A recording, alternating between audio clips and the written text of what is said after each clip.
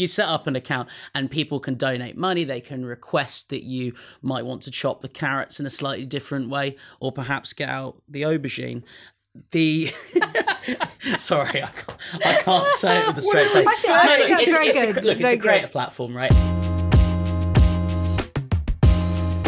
Welcome to the Media Week podcast, the podcast made for media people by media people. Don't worry, we're not your CEOs just yet, but today we are. We're going to switch it up a bit today with a bit of role play. I'm still Harriet, your host from Publicis. We have Jack from Craft. Hello. We have Boogie from Wavemaker. Yo, yo. And we have Charlie from MIQ. Please book in some time with my PA if you'd like to speak to me. But today we are the top dogs for 4 big companies, and we are going to decide what 3 things we would do in that company to change things up.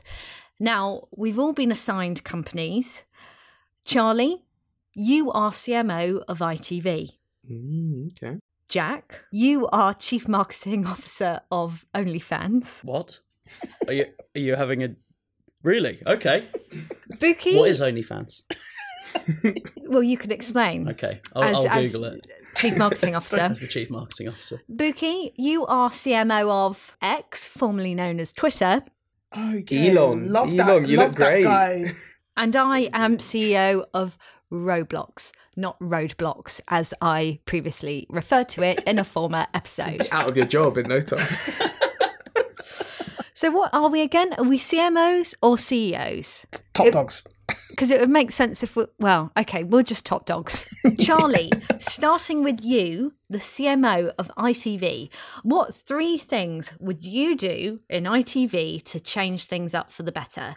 And please, we need your answers from a media perspective here. Media perspective, okay. What am I doing? I mean, I'm not sure how wide-ranging my CMO role is, but I'd like to think that I'm just pissing off everyone by taking a bit of their job. But I guess first thing I would look at, and this probably again isn't necessarily the commercial minded for ITV is looking at the state of how people are consuming TV. More and more it's becoming, and we've chatted about this before, lots of different platforms that people are engaging with. And as one of the companies we would like to work closely with, but not MIQ, they're more and more looking at how they can aggregate different partners together. But whenever we've spoken about trying to work with ITVX, it's been very limited in what we can do. So actually, how can I open up ITVX to start actually plugging into it, where more and more advertisers are looking, saying, how can I put a little bit of my pot across all of these?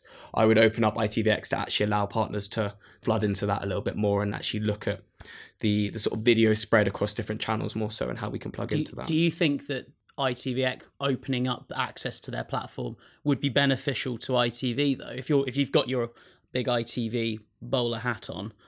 So it's a lot. It's part of my long-term strategy sort of principles. Have you not read the manifesto I sent around the company? No, funnily enough, not. Of course, you don't work at the same company, sadly. But I think certainly short-term, the money is in keeping it there. But I think there should be, over the next 5 years, a plan to how they open that up, because naturally, I think you're seeing erosion of those big classic sort of channel sales houses, slowly seeing more loss to various different platforms. So actually at some point that power is going to be so eroded, our power is going to be so eroded that we have to start thinking about how we can plug into that. So certainly not in the short term, but long term I'd be building that out. Do you not think that makes it a bit of a race to the bottom in terms of pricing though? For you're just going to be driving the overall value of your ad property down, no?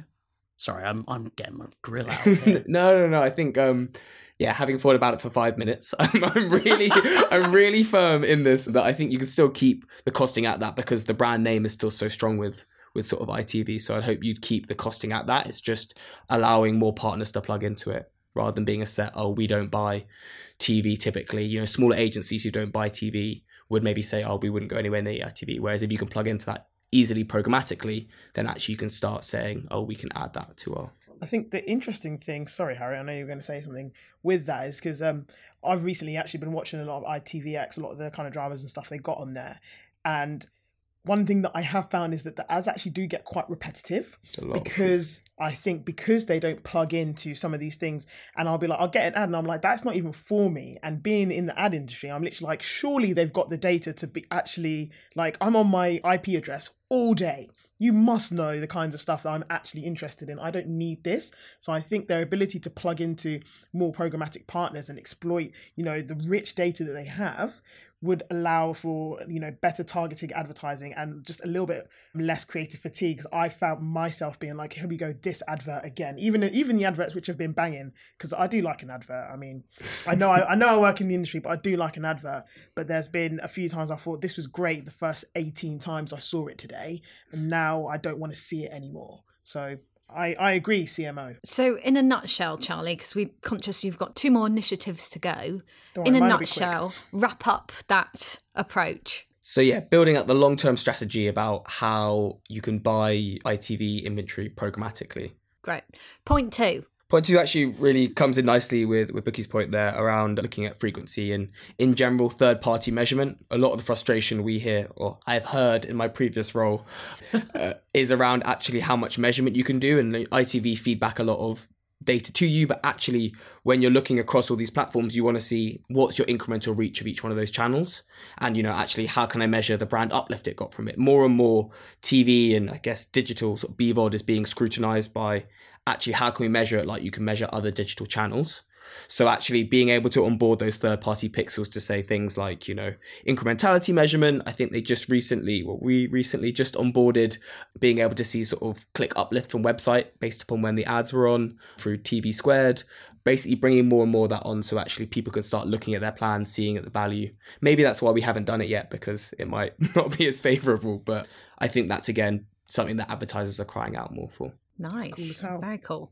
I have a feeling this CMO might be slightly biased against the world of BVOD and TV. No. I think so too. Has he come from a programmatic video background? Trying to bring us into the 21st century. There's no biases here. And your final point, please, Charlie. This is maybe a hot take, but sadly, for the next season, we've had to cancel Love Island. It's just, we realised we've been doing a lot of work around IT scores, IQ scores. You can see it's already happening to me one episode, and I can feel the brain power is just melting away. And for the future of this generation, we need to make sure that there is no more IT. You on this. I've I've got a pitch for today. you. I've got a pitch for you. Replace Love Island with Hate Island. You flip everything on its head, and then everyone marvels as love still triumphs over all of the setup, trying to pitch people against each other. You two. Hunger Games with...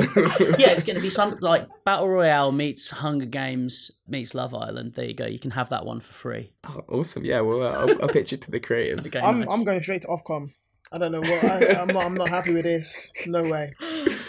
I love it. Well, thank you very much, CMO of ITV. How long do you reckon he's going to last in the job? He's I'll give sacked him already. 2.5 weeks. I was going to say, I don't think he'd reach probation. Got a lot of offers from programmatic partners, though. Well, now moving on to the CMO of Roblox, me, for this episode only. Shall I ask you rather than you asking yourself and us nodding? Yes, that would be really helpful. Thank you, Jack.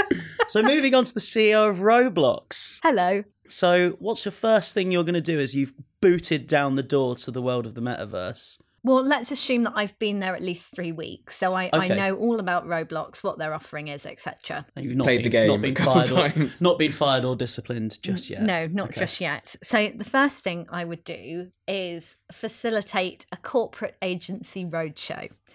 And that would mean I'd go into different agencies, both creative, media, etc., and show them how they can migrate from platforms like comms platforms like Teams and stuff to immersive Roblox office like environments. So it shows them how kind of remote working can be immersive. And so more agencies understand how they can migrate into the platform, and thus will be able to sell that into their brands. Now That I'm not. was actually. Go on. Sorry. No, Go on. no, please. I didn't know where that was going, and I absolutely love that, because you're right. It's a Gen Z platform. Obviously, I think I was doing some research on this, and I think the age demographic is like 50-50 under 13s versus over 13. So 50% of the Roblox demographic is under 13. How are we supposed to know exactly what we are kind of planning? Like, we can plan TV, we can plan because we use those things. But with that one, it's a lot more difficult. So to integrate it into our working lives, to actually show us how it's used, and then allow us to better sell that into our brands? Yeah. I'm not going to lie, that sounds like hell on earth. Well, I'd love to do that. So Roblox, hit me up. I can be your publicist rep. So, well, the thing is, when you buy Roblox, you buy it through a company called Playwire, who sell it in the UK. So they would be the people you'd want to send out. Wait, but this is just regular advertising within Roblox. Yeah, but like also like all of the collaborations and partnerships you could do. I think Yeah, there's, well, there's a hang couple. on. There's a couple of studios. Let me I get think. to my second point. Sorry, Madam Yeah, CEO. No probs. I What's need to your assert a bit of dominance, don't I, Yeah, as Nick. CMO. So be quiet. Okay. What's your second thing you're going to do, Harriet? My second thing is define an ideal product launch roadmap by category. So I'd have all the products and brands that I want to appear in Roblox in some way, shape or form, and get everyone in the team. I don't know which team yet because I'm still understanding the business departments of the company, but define the best places within Roblox to launch them and pitch them to the brands. So if it was, for example, Mulberry, that's luxury handbags, I'd kind of discuss how I could create like an immersive experience similar to the likes of Gucciville, and talk around how they could be placed, and have a roadmap of all the products, like whether that's food and beverage, cosmetics, luxury, and see where they're best placed. Nice. Ooh, I like that. I mean, obviously, if you're going to go and launch this to market, you're going to need to have some good stash that you're giving, to the agencies and to the advertisers. Is it virtual stash? What are you coming to them with? That's very true. Well, I'll talk to them about the benefits of the virtual economy on Roblox and what Robux is, which is Roblox's economy. Cash monies. And then get them hyped up for it in the same way that I'd be like, invest in crypto if I was the, CEO of crypto. Are you bribing them with virtual currency? Is that? I didn't say that. I didn't say that. No one's ever bribed anyone in media, Charlie. No, that's true. That's true. My third and final initiative within Roblox as CMO is I would define or develop a game developers immersion day, which basically means that the whole company would go like speed dating with the game developers to understand what they're actually doing to improve the gaming experience online. Firstly, that would give people who don't have a techie background more of an understanding of the platform and the metaverse in general.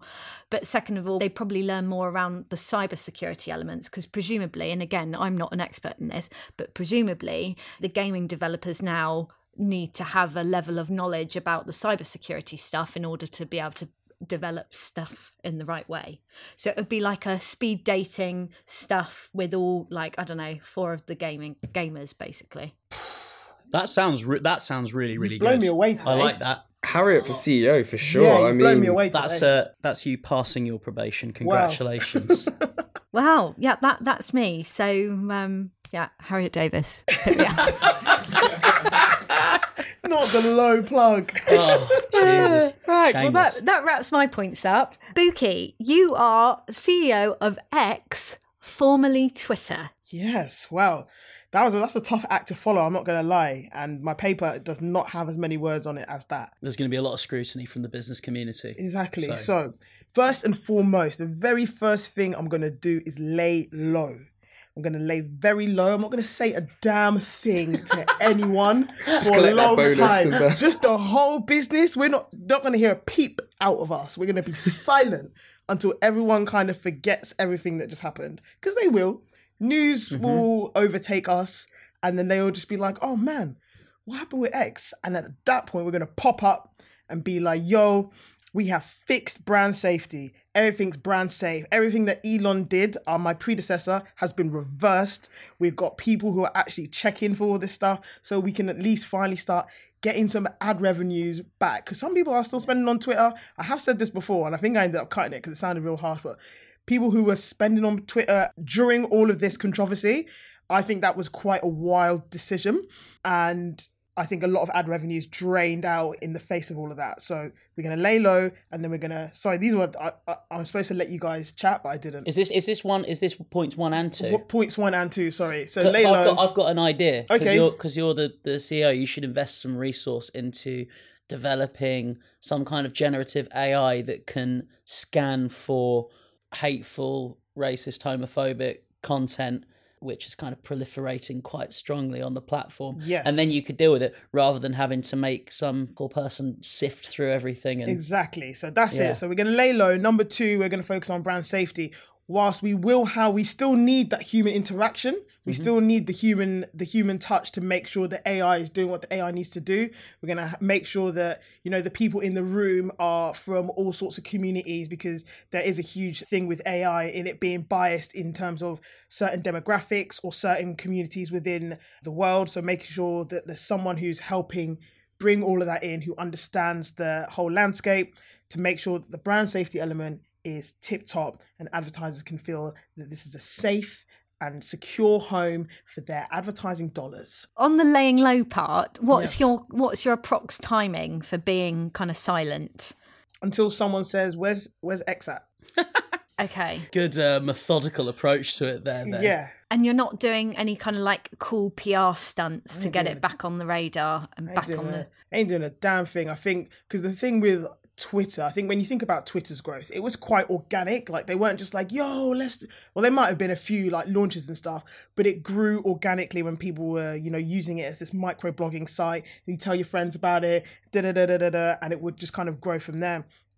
I think we need a complete revamp of that. If you're going to change the name of a company like that, you're putting quite a big stake in the ground that it's a very different company. So you can't then just springboard off where that company was. You need to start again. Build up this new persona. But you're the boss. You're the big boss. You could literally just like handbrake turn, and then like, right, do you know what? That was dumb. Guess what we are again, and go back to being Twitter, and you can just reclaim all of that cachet, because no one started saying, "Oh, I've X'd them." Everyone still says Twitter and tweets and stuff, so it's not too late. And the thing is, I did think about that, but I think there is actually something to be said for X. I think that there is potential growth in the name, and I think there were negative connotations that Twitter did have. Everyone knew it as an inherently negative space, and even though we're talking about reversing the brand safety issues, but it weren't perfect to begin with. There always have been, and there always has been that kind of element of brand safety. So I think to be able to be like, right, we're going to axe all of that. The premise is the same. We're still here for, conversations, microblogging, memes, all that kind of stuff. Yeah. But we are going to start from a place of increased brand safety driven by generative AI with a human touch. Thank you very much, Jack.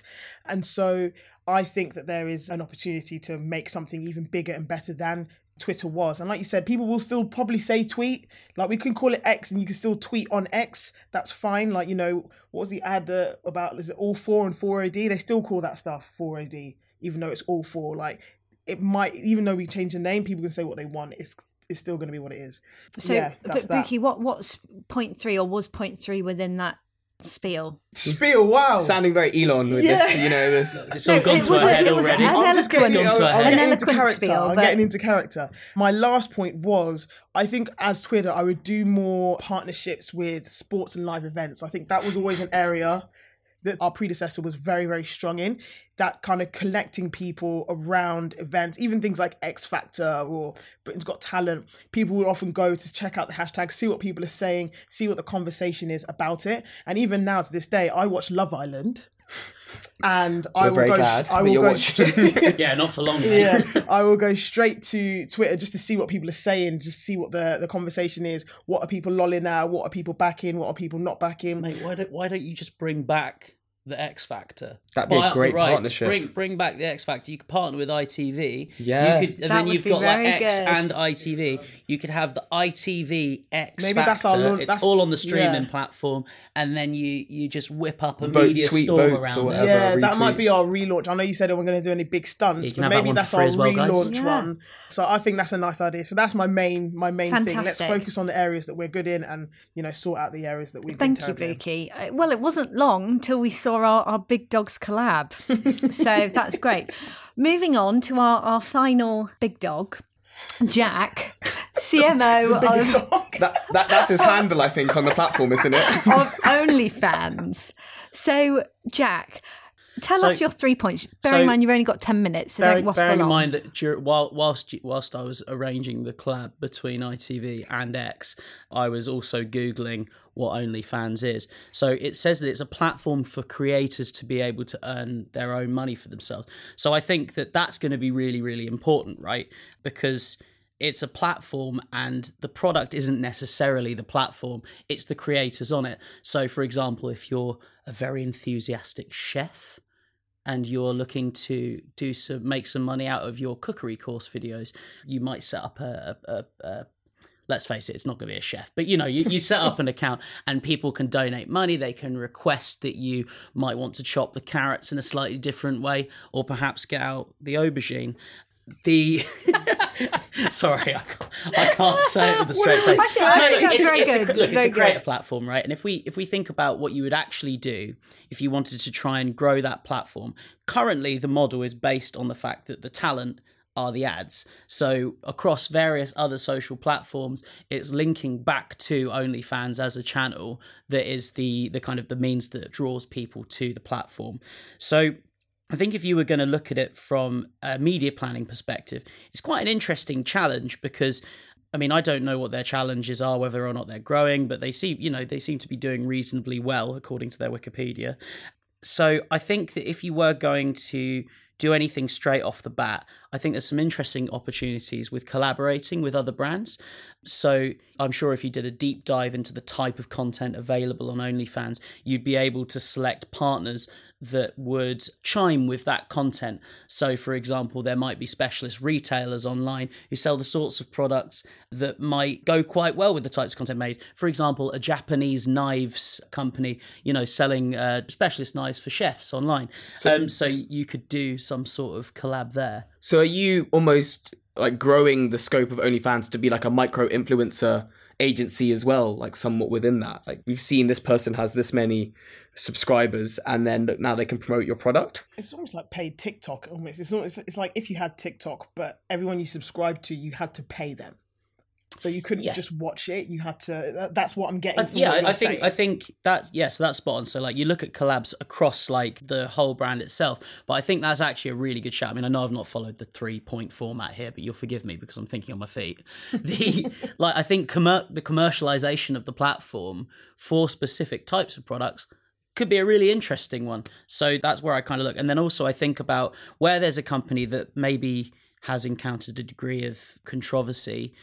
And I know that I always bang on this podcast about the fact that I think that purpose is mostly a load of bollocks. I think that if you actually were to find a way of giving back and doing good, there are probably specific ways that you could do some good, because obviously it's a very lucrative platform. Are there ways of ensuring that some of that money is diverted into good causes that could help potentially assuage any negative PR and general pearl clutching that tends to come when you get to the sort of content that perhaps could find its way onto the OnlyFans platform? Strategic. So just back to your first point, my only question with this is, why would the audience pay to download cooking content if we're still on the cooking? It could be origami. Or origami, if they can consume that content for free on other platforms like YouTube and TikTok. Right. But on this, you could go to that's a very good question, but I can help if you I'm going to defer to my new head of engagement. I can help. It's the same argument in why would someone pay to go to the gym when they can jog outside? There's a different level of quality when so you don't just go and pay for the content. You have to see the content and know that it's of the quality that you want for. So and you get a PT. Exactly, you get a PT. And it might also be in direct competition with like physical cooking classes. I might not go to a physical cooking class, but I might have a... That was bad. I didn't even hear that till I said it. You realised cooking is a euphemism. See, I actually wasn't using it as a euphemism. It's not. It wasn't. It's true. Because I had researched about this platform quite a while ago, and it is known for this particular type of content, chefs, cooking classes.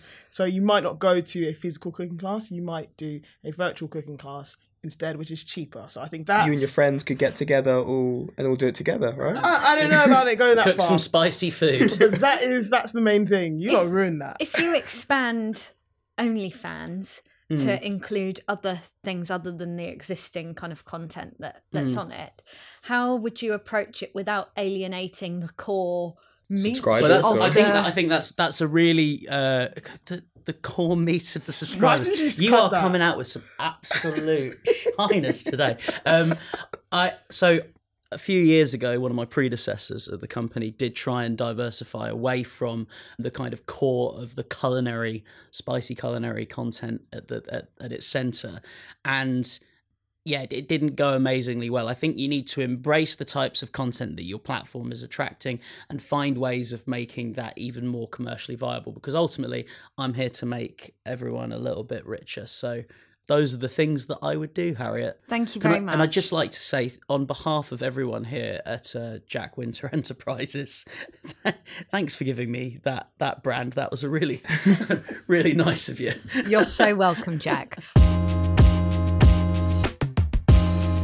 Well, that wraps up a slightly different episode for this week's podcast. If you like what you heard, let us know. Write to us on Media Anon and say, yes, you could be the next top dog of X company. I don't mean literally the X company, but, you know, the various companies we discussed. Please remember to like and subscribe and look at the show notes also.